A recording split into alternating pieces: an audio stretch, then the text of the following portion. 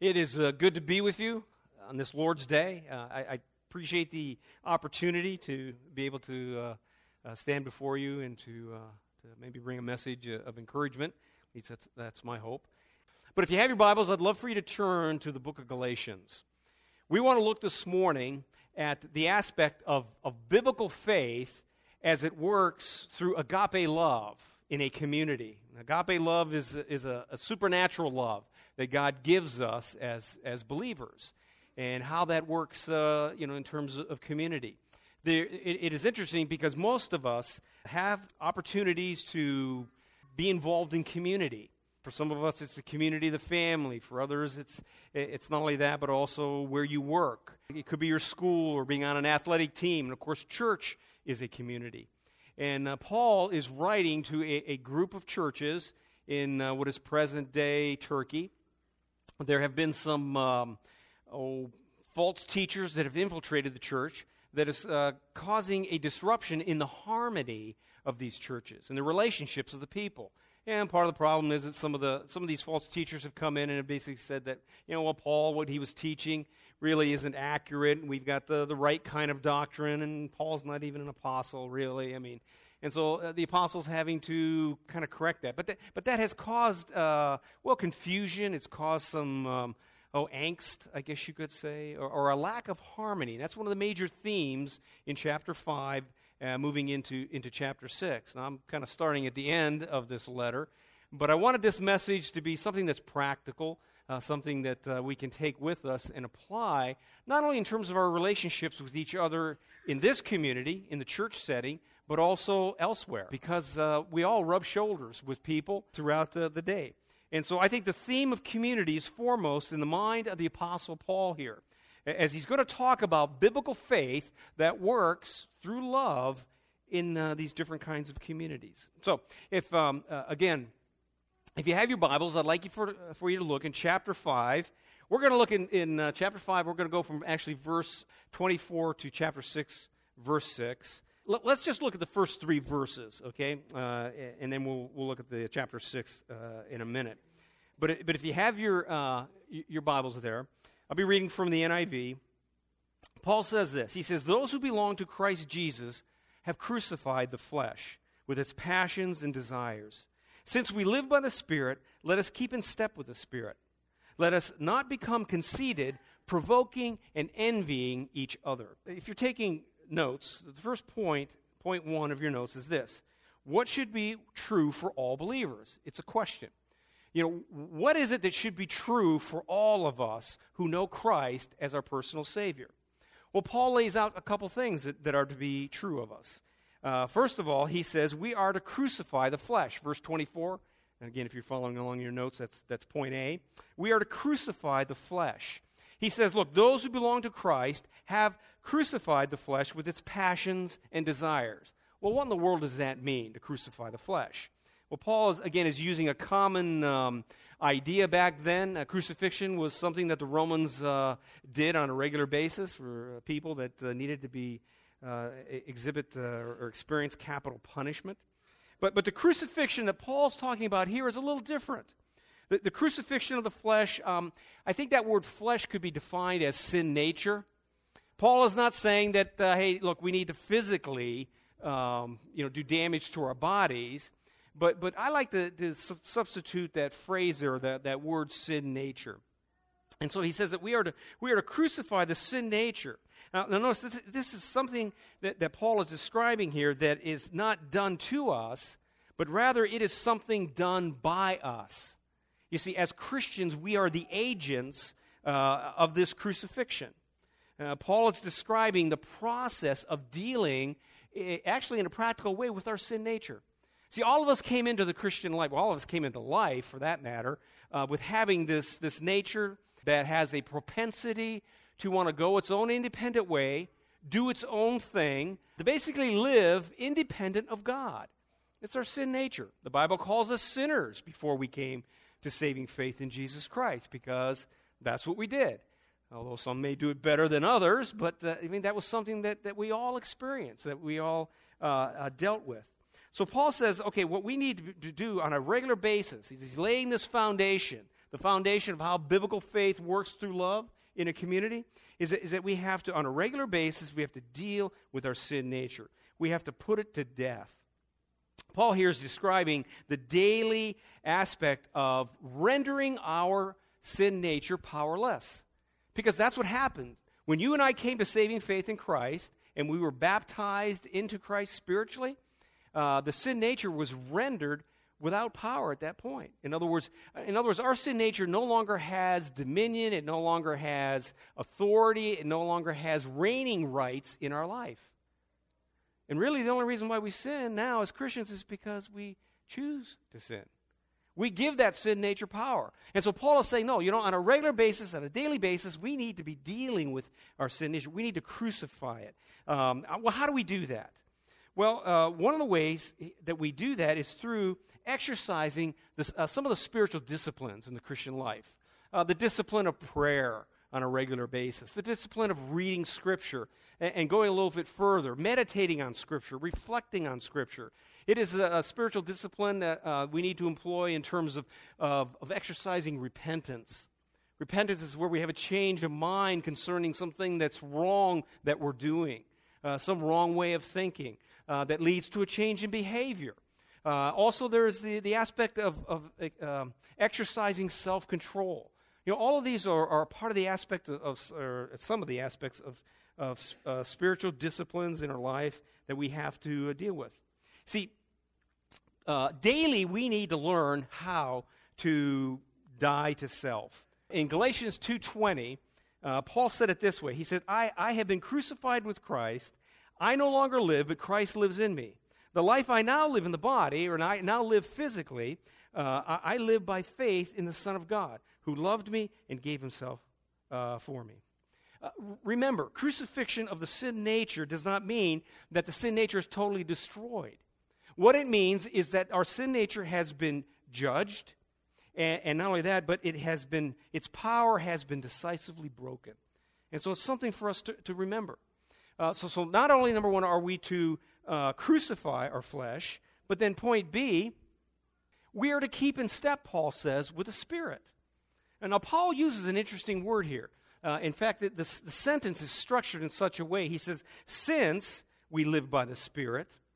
The construction here of this sentence gives it a rhetorical power. What do I mean by that?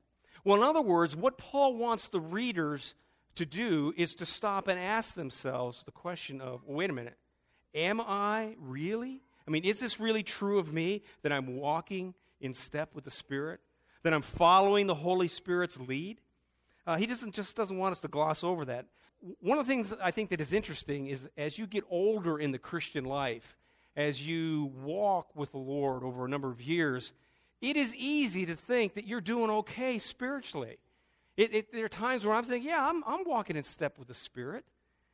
But then when I stop and I kind of think and reflect on, wait a minute, what's been going on in my life, I have a different perspective on that. You see, we live in a culture and a time when we're just constantly being bombarded with information. There's constant distractions that are going on. We have to be intentional in terms of, getting quiet, being intentional in terms of going before the Lord and asking, well, now, Lord, is there anything I've done today or this week that has offended you? Is there anything, any thought or any action that is displeasing to you? See, Paul uses this sentence in such a way that he's hoping that as the reader reads this, they'll stop and ask, the fact that since we live by the Spirit, let us keep in step with the Spirit. Well, is this really true of me? The basic demand of Christian discipleship is that we take up our cross daily and follow Jesus. In Luke 9:23, Jesus said it this way. He said to them, whoever wants to be my disciple must deny themselves, take up their cross daily, and follow me. See, it's that aspect of where I've got to deny what I want to do sometimes in order to obey what the Holy Spirit wants me to do. And that's challenging. We're going to see this, especially as it comes to relationships and dealing with relationships in a biblical way, how that can be challenging.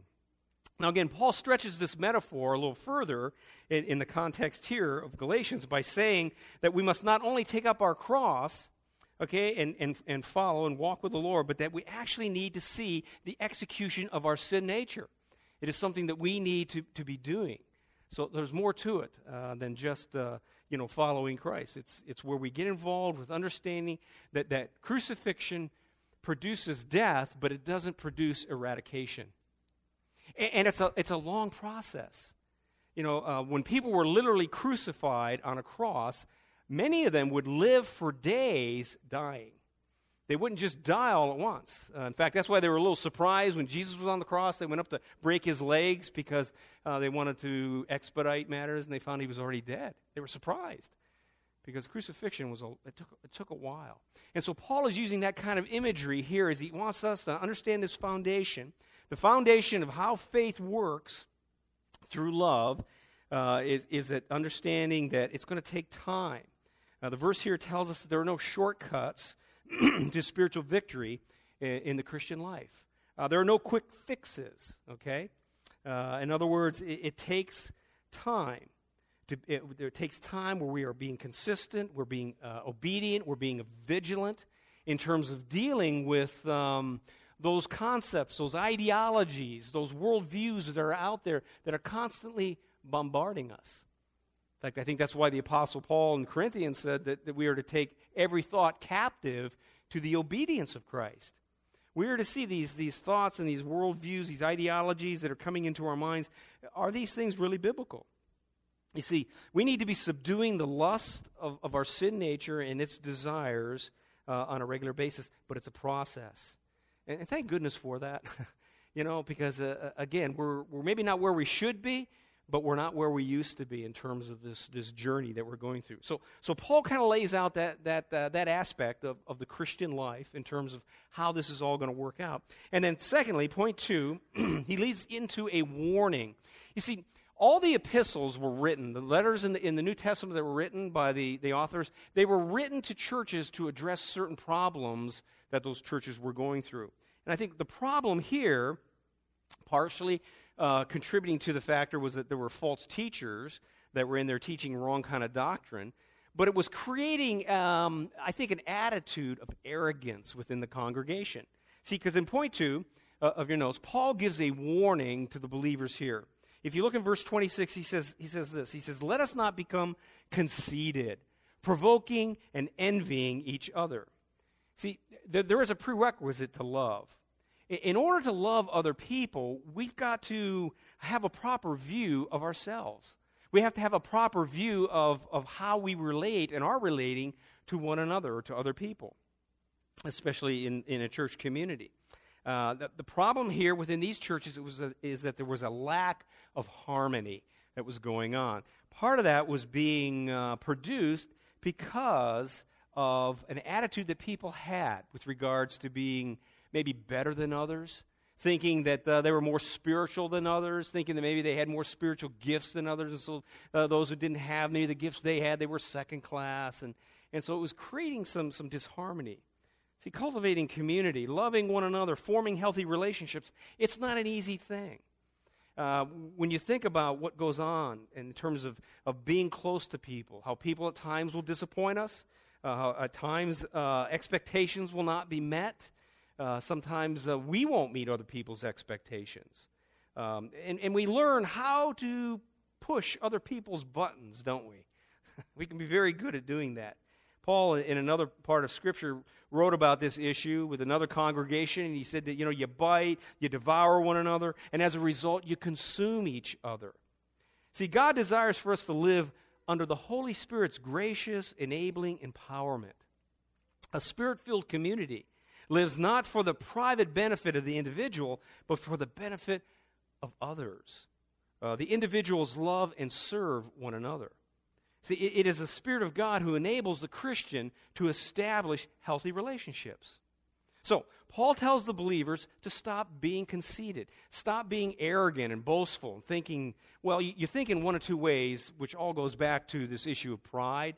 Either you think that you're better and so you provoke, you challenge, or you think you're inferior and you feel jealousy.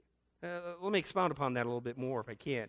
Point A in Roman numeral 2 here, you see, he says basically the way that you stop being conceited is to stop provoking one another. Oftentimes what happens is that if you think that you are better than somebody else, then you kind of show that by challenging. You show your superiority by, again, demonstrating it that, for whatever reason, maybe you feel unaccepted, maybe you feel unapproved. But we gain a sense of value, a sense of self-worth by challenging someone that we know that we can best. We know that, we can be better, whatever it could be, some kind of thinking or something they're doing. But that's not the way we should be. We shouldn't think that way. A second way Christian kind of manifests this attitude of conceit is in the envying of one another, Paul says. Point B, we become jealous of somebody else. Why? Well, I don't know. We see a person, maybe they're getting blessed more than we are. They have their gifts. Maybe it has something to do with the achievements. But we begin to feel inferior. And so we respond by becoming resentful towards the things that they have that the Lord has given them. Maybe we gossip about them because that kind of tears them down and builds us up. Or maybe we seek to find fault in them and we become angry. Do you remember the story of the prodigal son? Now, that is an interesting story. The younger son takes his inheritance and goes off into the city and squanders it. But the older son, he's the faithful son. He's the responsible son. He stays on the farm. He helps dad. And, of course, when the younger son comes back after squandering all the money that the dad had given him, his father, with open arms, receives him. But the older son, well, he doesn't like that. He gets jealous. He's envious. He says, the younger son shouldn't be getting this kind of treatment. He was the bad son. I'm the good son. There was this jealousy and envy going on. And of course, the dad said, hey, if you wanted a party, you should have asked. I would have thrown you a party. See, it kind of gives us a little picture of the older son's attitude, his perspective in life, what he was thinking. He was being conceited. He was thinking that, he was jealous because of the way that his dad was treating the younger son. See, if we feel either superior or inferior, our attitude is due to being conceited, boasting. We have basically an unrealistic opinion of ourselves, and we can't bear rivals in terms of those relationships. I love a quote. It's a long quote. It's from the author Henry Nouwen. And he says this, it's kind of helped me in terms of keeping these things, these principles that Paul is talking about in perspective. See what you think about this. Henry says this, he says, in a world that constantly compares people, ranking them as more or less intelligent, more or less attractive, more or less successful, it is not easy to really believe in a love that does not do the same. When I hear someone praised, it is not hard to think of myself as less praiseworthy. When I read about the goodness and kindness of other people, it is not hard to wonder whether I myself am as good and kind as they. When I see trophies, rewards, and prizes being handed out to special people, I cannot avoid asking myself why that didn't happen to me. The world in which I have grown up is a world so full of grades, scores, statistics, that consciously or unconsciously, I always try to take my measure against all the others. Much sadness and gladness in my life flows directly from my comparing, and most, if not all of this comparing, is useless and a terrible waste of time and energy. Can I get an amen to that? Boy, that's our culture. I mean, that's what we are constantly being bombarded with. Well, the solution to this problem of competing and comparing ourselves to others is found in having a proper perspective of our relationship to God. Understanding our identity. Who am I in Christ? What does this relationship with God look like? Because if I have a right kind of relationship with God, if I am keeping in step with the Spirit, guess what? My relationships with other people will be level too. And so the issue here becomes one of being free to see that the people in my community, in this church, who know Christ as their Savior, that's my brother, that's my sister. We are sons and daughters of the Most High God. And so as we begin to see, how God loves me, how, that He loves the other people that are, it's easier then to to kind of work with regards to dealing with relationships in a proper way. We will see through the eyes of the Father how he loves others because we understand better how he loves me. So that's all part of the aspect of grace. John Stott articulates this attitude this way, and it should be up there. He says this. He says, truly Christian relationships are governed not by rivalry, but by service.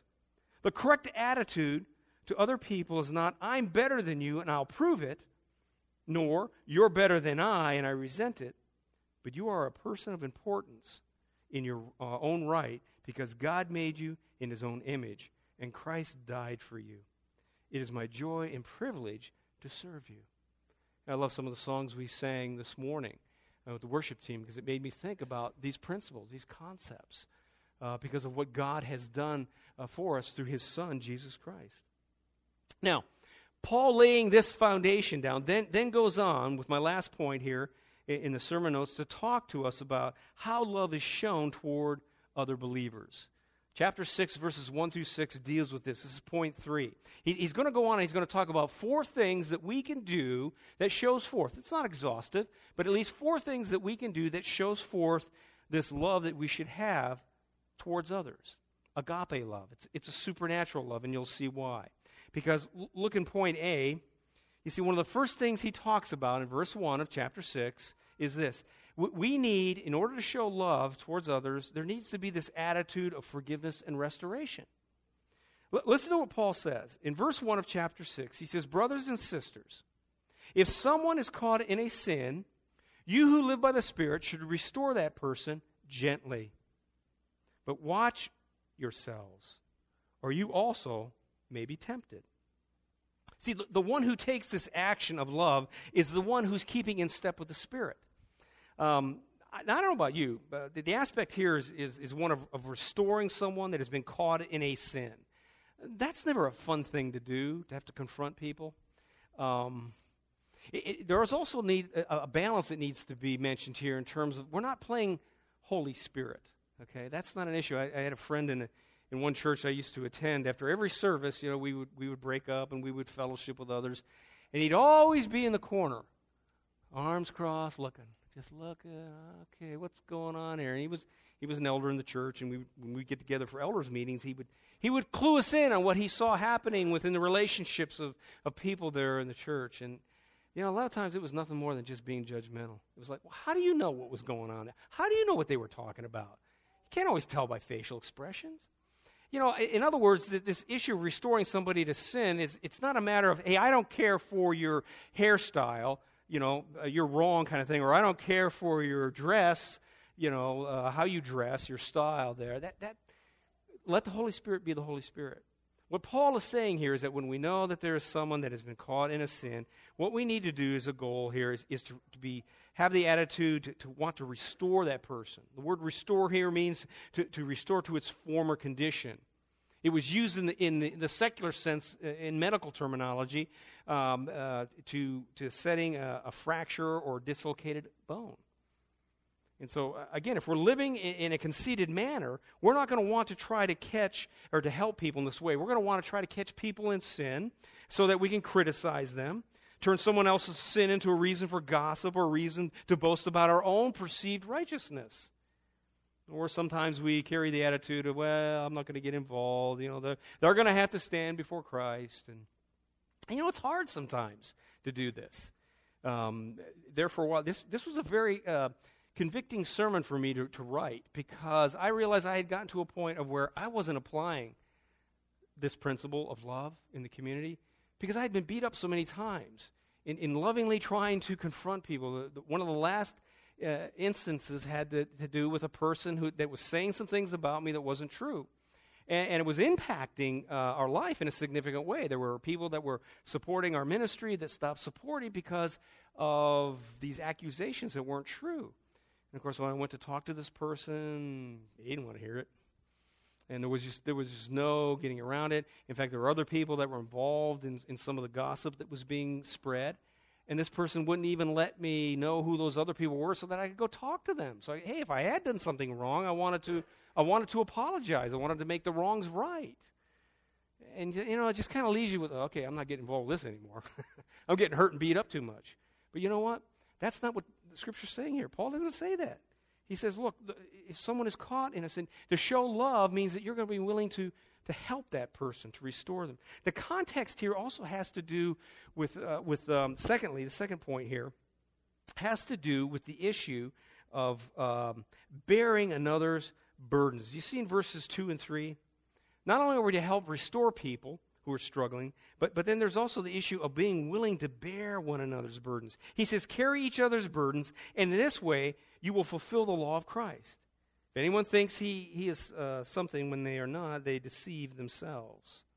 See, the second way in which we are called to love in a community is by being willing to come alongside and help. And the context here, I think it has to do with spiritual warfare that is going on. All of us, I think at times, carry heavy loads. Now, for some of us, it's hard for us to ask for help. That's not right. And for others, it may be where we are not so much a problem, but a good thing in terms of where we want to take the initiative to help. We want to fulfill this.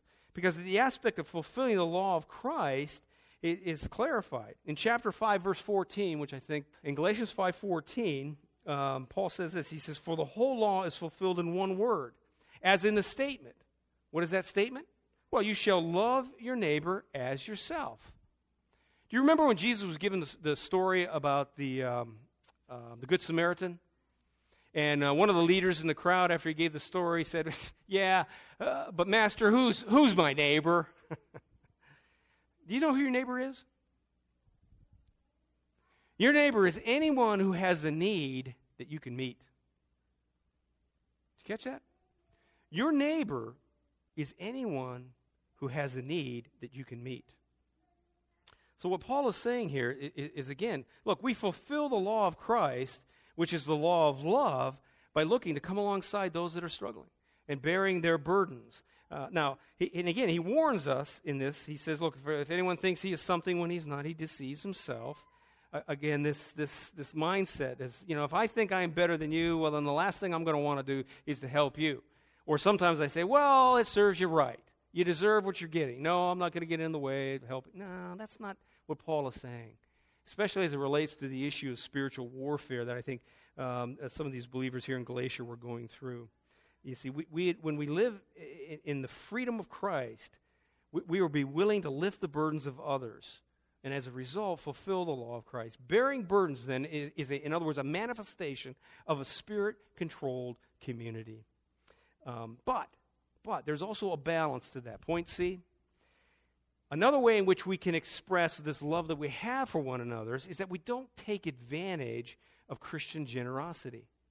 See, that's what Paul is kind of getting at when he says, look, each one should test their own actions. Each one needs to evaluate, okay, what's my motivation for helping this person? Or what's my motivation for allowing this person to help?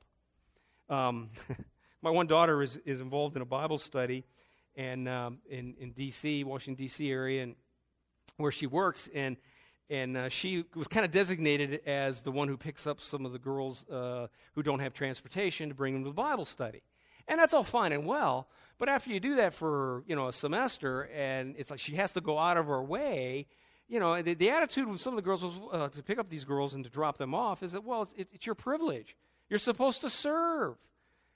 Yeah, but you could also show appreciation by offering for some gas money. Gas is not cheap, traveling around, or maybe a gift, something nice. Sometimes as Christians we can take advantage of generosity from other believers. And Paul is saying, look, don't realize something. Don't take advantage of the generosity. He's using basically two different words. You may notice he talks about burden in verse 2. And the burden is a heavy load. Usually that's the aspect of because of the spiritual battles that may be going on in a person's life. But he's using a different word here in verse 5. The word here has to do with a load as it refers to a man's pack, a day's worth of supplies, a day's worth of needs that they have that they're carrying. And he's basically saying, look, we need to be responsible for ourselves. Okay, yes, there needs to be a time when we ask people for help and we accept that help, but then there's also times where we balance that out, where, okay, I got to stand on my own 2 feet. Yes, there are times when the burdens of life are crushing, and we need the help of others. But then we must not forget that the pressures of everyday life are burdensome, yes, but they're there to help us to become responsible. And so Paul's talking about those kinds of aspects of relations and how it impacts relationships with other people. Well, lastly, then in verse 6 says this. He says, point D, a community that is experiencing biblical faith through agape love is a community that shows its love towards its pastors or pastor, depending on if you have one or a number of staff there, or elders, you could say. Again, the demonstration of this love has to do with what Paul says here. Let each one who is taught the word share all good things with him who teaches. Sometimes people think that pastors aren't real. We kind of put them on a pedestal, and we think that, they're just super saints. But, pastors are no different than anybody else. They just happen to fulfill the office. They have certain duties that they're doing. They're not necessarily, to be put on a pedestal, nor are they to be chided for their inability to meet every perceived need. The times that people have come up to me and have said things, it's like, well, I had no idea that this was happening. Sometimes we expect them to be able to read people's minds. No, they can't. They can't do that. Pastors are simply people whom God has set aside to study the Word of God and to teach it, to feed the congregation. And so there's that aspect of not just only financially helping to meet needs. I was at a church candidating a number of years ago, and afterwards in the meeting, I was sharing that, knowing where this community, where this church was and where the community is and what they were offering financially, it was like about a third of what the average income was of everybody. And I said, I just don't know how a pastor can live on that. And they weren't willing to allow the pastor to work a second job. It had to be. And I said, and I'll never forget, one of the ladies in the group, she piped up, she stood up, and she said, well, what do you expect us to do? Feed you and clothe you? I didn't know what to do with my face. I just kind of, well, yeah. Needless to say, that didn't work out very well. Anyway, and you can just write this down if you're looking for some notes in terms of this issue. 1 Corinthians 9:11, Paul is just talking about that aspect of since we planted spiritual seed among you, aren't we entitled to a harvest of physical food and drink? Yes. And 1 Timothy 5:17-18, basically again talks about that aspect. The labor is worthy his wage. The elder that does a good job, and it's more than just financial compensation, but it's just the aspect of showing love. The pastor sows the good seed of God's word and reaps a livelihood because of that. You would be surprised the number of churches that don't understand that principle. So anyway, pastors, again, they're not to control the community. The community is not to control the pastor. There's to be just a healthy relationship of loving one another. Again, biblical faith working through agape love in that community.